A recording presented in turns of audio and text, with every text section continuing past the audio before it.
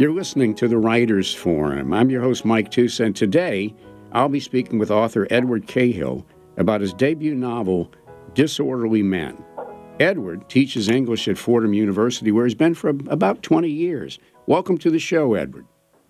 Thank you so much, Mike. Great to be here. All right, well, let's jump right in and talk about the book. The book is set in 1963 New York, about 6 years before Stonewall, and it follows the lives of several gay men. Talk to us about New York and the gay community at that time. Yeah, sure. So strictly speaking, it's 1962, It's February 1962. And we're on the cusp of tremendous social change, but we're not there yet. And so I really wanted to find some queer men in a very tricky situation, right? Gays are only becoming a social group. In 1950, the Mattachine Society and Harry Hay were sort of proposing this idea that gays were a specific social group. Not everybody believed it. Not every gay person wanted to be a part of a group, right? So being queer in mid-century meant living in a very low information economy. This is why a raid headline that outed queer people could destroy lives, but it's also why those headlines taught people where to go, where to meet other, to meet, folks like them. Right. And so it's an exciting world. There's, civil rights is happening.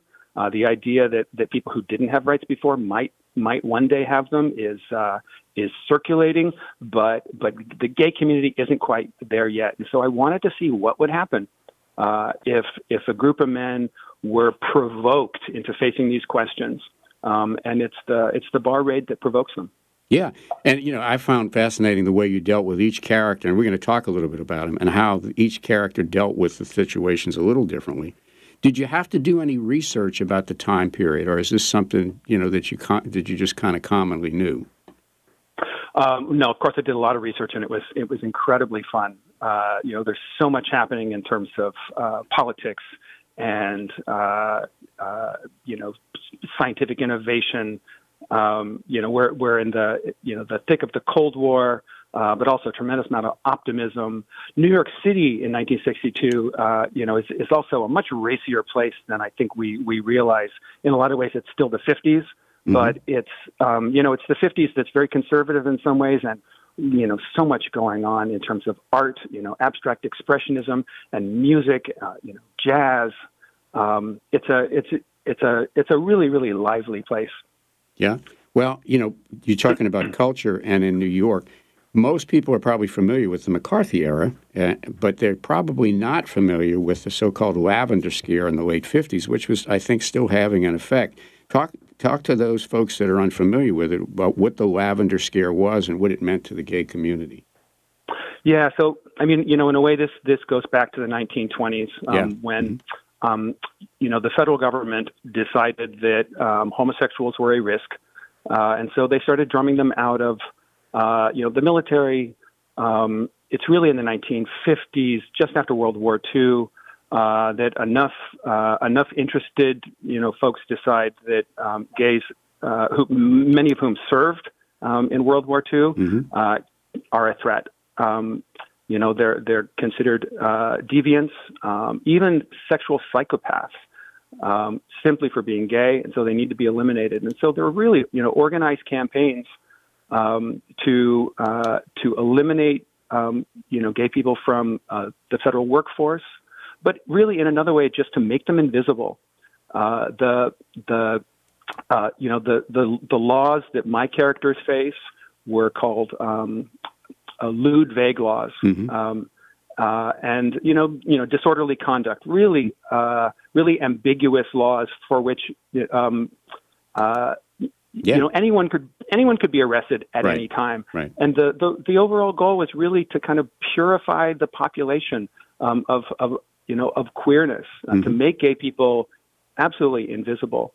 And it was a terrible thing, and it destroyed so many people's lives. But it was also the impetus for the gay civil rights movement, because something as extreme as this campaign of invisibility was just enough to get activists going and to demand actual visibility. Yeah, and part of your book title, I should say, Disorderly Men, I assume comes from the fact that that's what some of this legislation was called, right?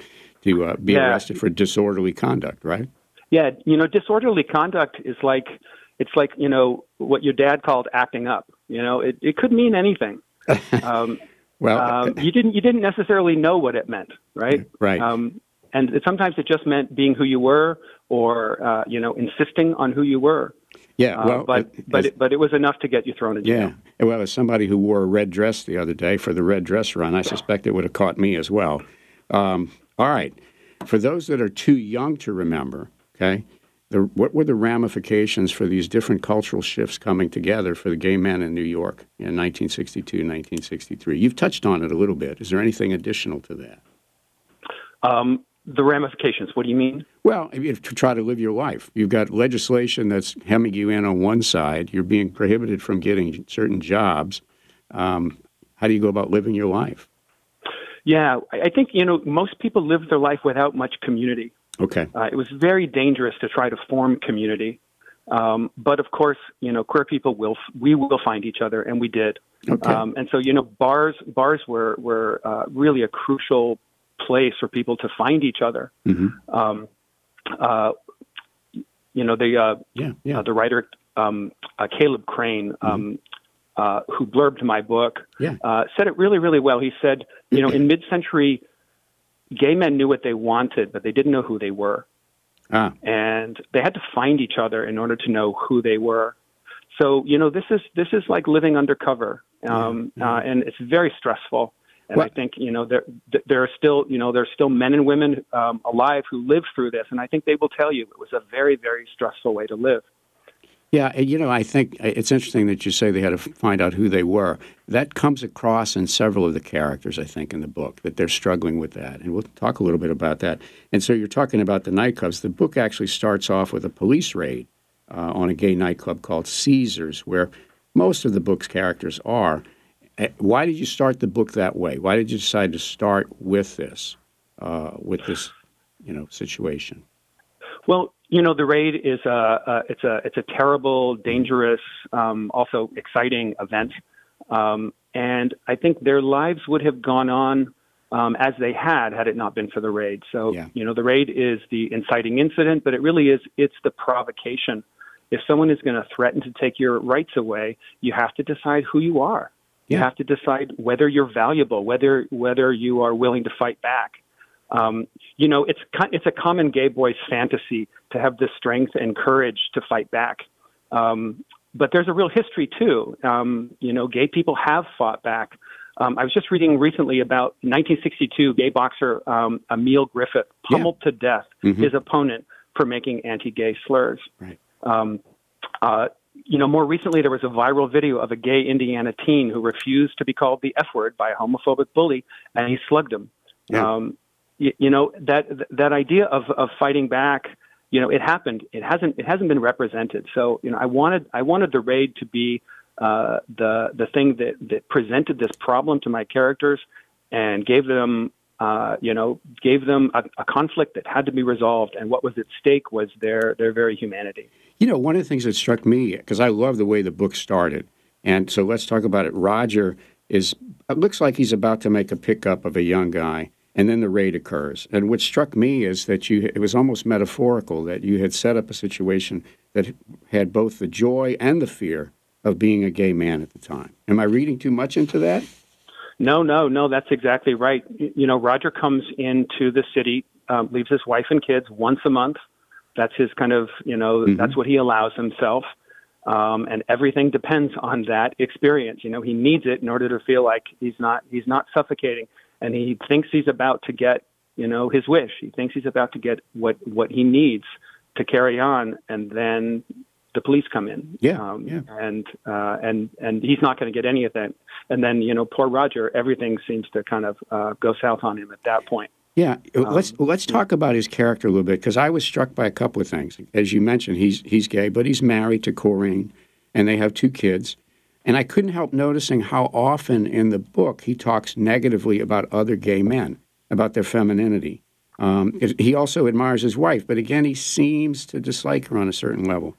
Is this Roger's dislike of the feminine a reflection of what he's struggling with himself, and that, trying to get to know who you are? Or am I reading that too much into that? No, you are spot on. Yeah. Roger's sexuality is a problem from him. It's not so much a source of joy as it is, a burden. Mm-hmm. And he had to get married. He felt like he had no choice. But he's loved men his whole life. But he doesn't see himself as a gay man. He doesn't see himself as part of a community. It's only when he meets Julian that he begins to realize that he might, in fact, be a part of a community. But it's a huge step for him to realize that. Roger, poor Roger has so much internalized homophobia. Yeah.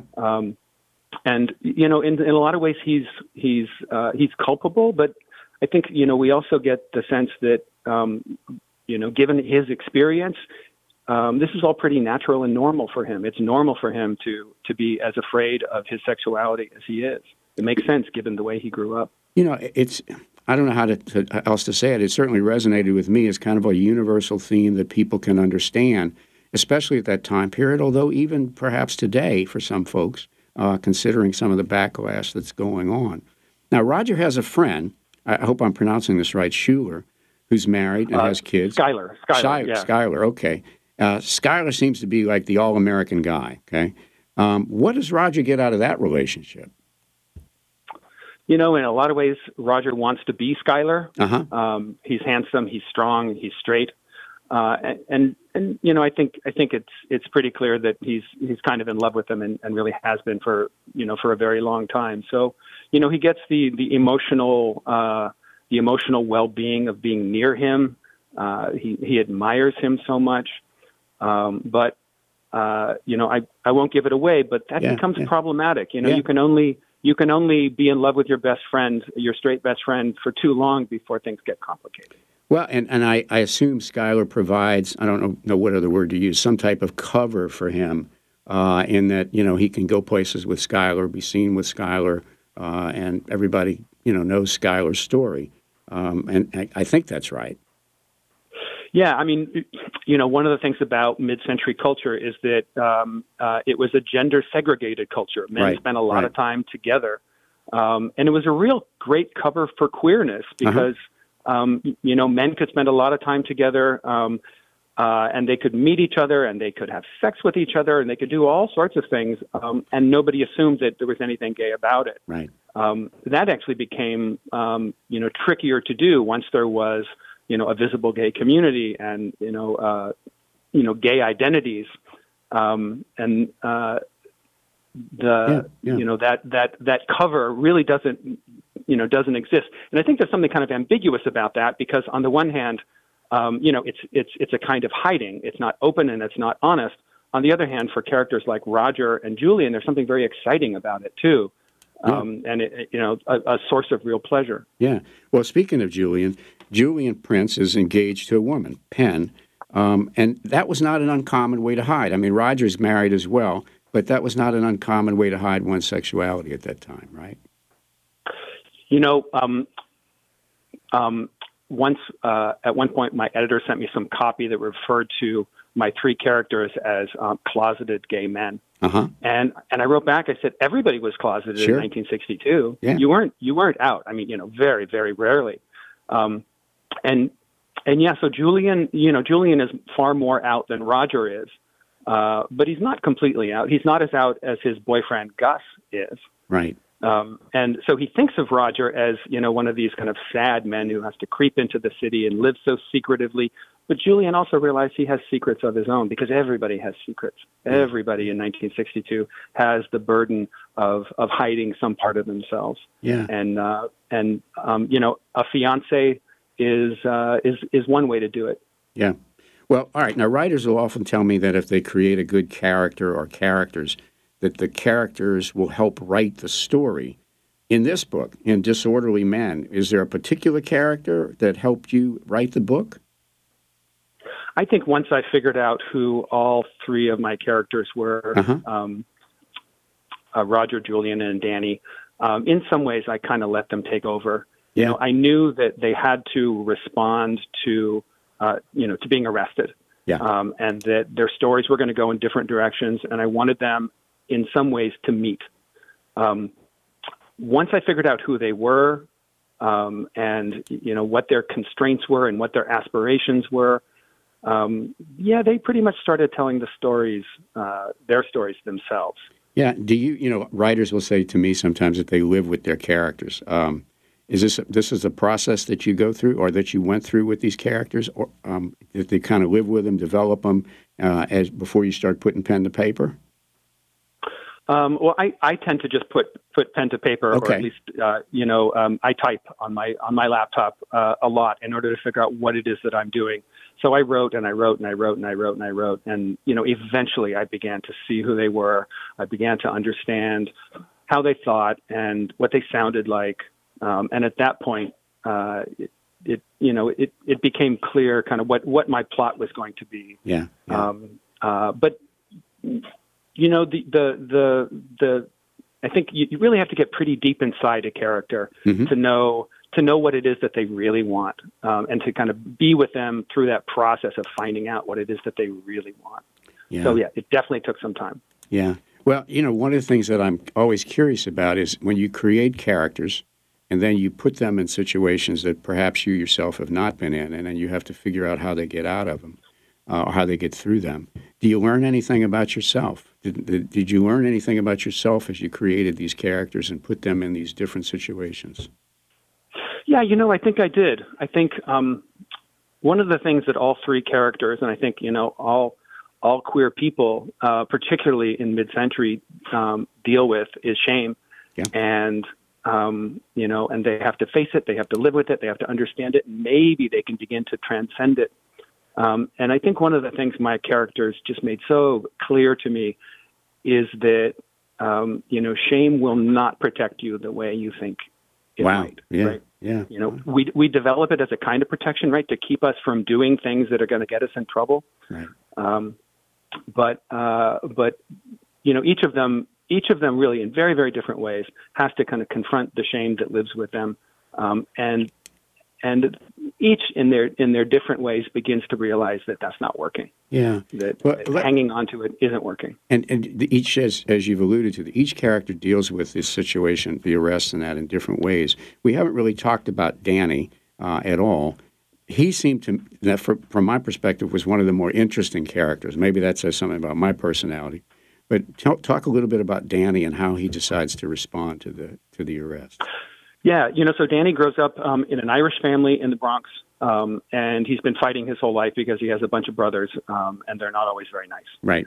So Danny knows how to fight, but he's always kind of lived, under the cover of, queer invisibility. He could do what he wanted.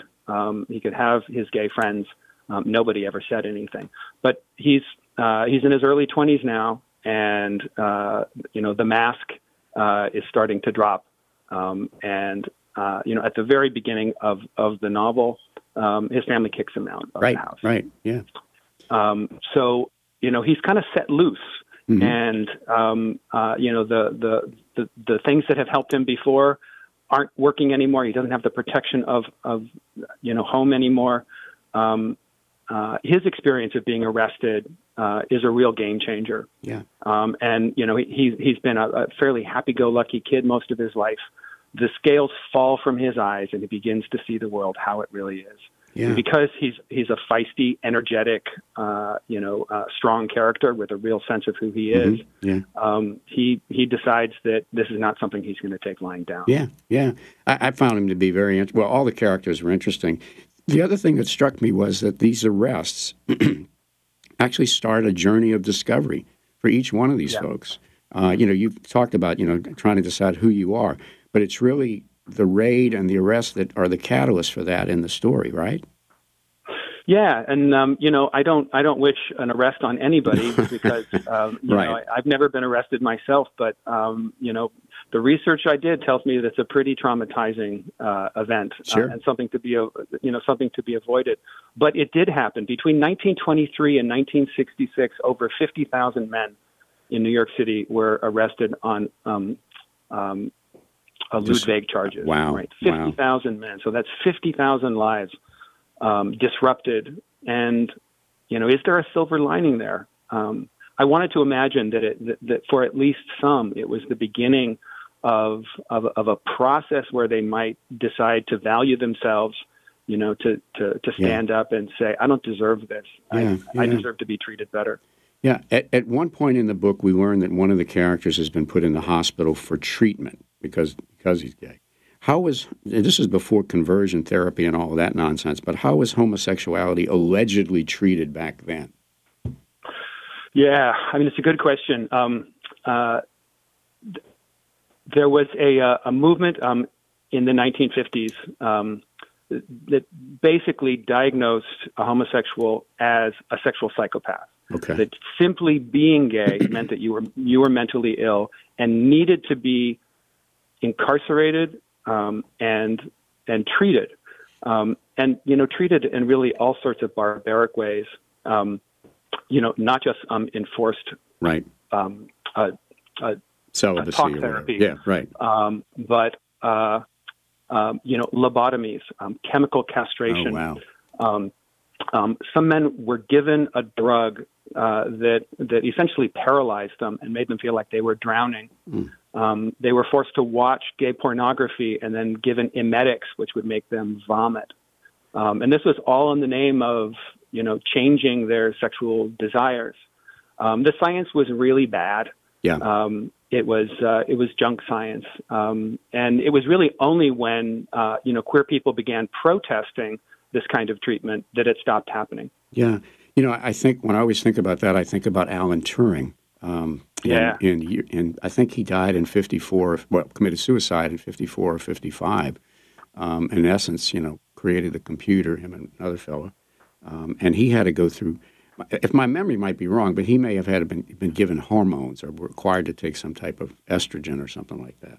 I think he was essentially chemically castrated. Is that it? Okay. And agreed to do it, but because he was really given no other choice. Yeah, it's hard to imagine a more precious life, a more valuable, intellectual resource than, Alan Turing being just so senselessly destroyed. Yeah. And of course, I get in trouble with some of my more conservative friends, but I always say that's how Apple Computers got its name. Because, Turing killed himself by putting cyanide in an apple, and then he bit the apple. I didn't know that. Yeah. Well, Apple Computers is not in a hurry to come out and tell me whether I'm right or wrong. But all right. So there is a moment in the book, and the folks that are listening, there's lots of moments in the book that are going to cause you to sit back and think about and reflect, and I really enjoy that. There's a moment in the book that seems insignificant, but I want to ask you about it. Corinne is driving. Roger's in the car. She's basically now learned about his life or his alternate life. And she's driving on an icy road, and the car spins around twice. She never loses control, and you write that it ends up, quote, facing in exactly the same direction they had been traveling, close quote. Should I take that to mean that despite everything, they're going to stay together? Well, that's an interesting it's an interesting question. I don't want to give away what happens, but I think what I'll say is that Roger's experience and Corinne's experience, because it's hers, as much as it is his, is absolutely destabilizing. Yeah. But in the end, the car doesn't crash. Right. And yes, they're pointing in the same direction, but I guess more importantly, they're okay. Yeah. They're safe. Yeah. It was really scary. In fact, I was once driving to Boston with a friend of mine, and a car sort of swerved at me, and I swerved to miss it, and I ended up spinning twice. And then, my friend next to me was screaming, and the same thing happened. And then there we were, pointing in the same direction. Everybody was fine. Nobody was hurt. It was really, really scary, but everything was fine. And I think that was, that's kind of the feeling that I was going for. Yeah. Nobody's been hurt here. Everybody's been shaken up. Everybody's learned a lot more about who they are and about what they want, about what they need. those are the really important things. Yeah. Well, I thought it was wonderful. It made me reflect on it and seeing it in lots of different ways. Well, let me ask a couple more questions before we have to end. I'll ask authors sometimes, why do you write? And, some folks will say, I write for myself. Others will say, they do it to make a social point or a political point. And a few of them will say they do it for the money. I can guess what the answer is for you, but this is your first novel. Why did you choose to write it? Well, I've been a literary historian for, over 20 years. And, if you are a scholar, your audience is a pretty small one. Right. And when I started this book, I was in the middle of another book, my second monograph, and it was a really extensive history of the idea of social mobility in the early modern Atlantic world. And I was so interested in this book, but I also knew that it was unlikely that more than 100 people would ever read it.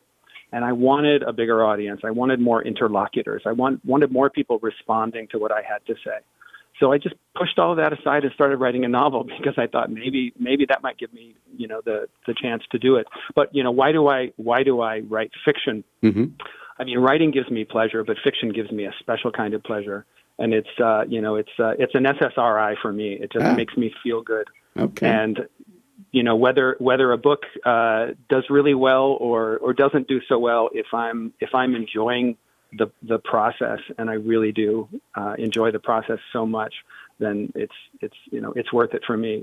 It's my preferred way to spend my time. All right. Well, I'm going to ask you one final question. Unfortunately, we are living in a time where authors are not particularly valued. Books are being banned. Some authors are attacked. Librarians attacked. Do you have any concerns about the book ending up on some banned book list? Well, for selfish reasons, I hope my book will be banned. Right. I invite anybody in a book banning state to ban my book. Please do consider it. I think it's a moment of backlash. Yeah. I think the books that are being banned are books that are forcing people to accept reality, and not everybody wants to accept reality. Yeah. I think that books, particularly queer books, are in a really strong place right now. There's more queer writing than ever before. There are more queer writers. Yeah. There's queer storytelling everywhere. So banning is never going to work. The kids are all right. They're teaching us a lot. They're teaching us a lot about how to live fearlessly and freely. Yeah.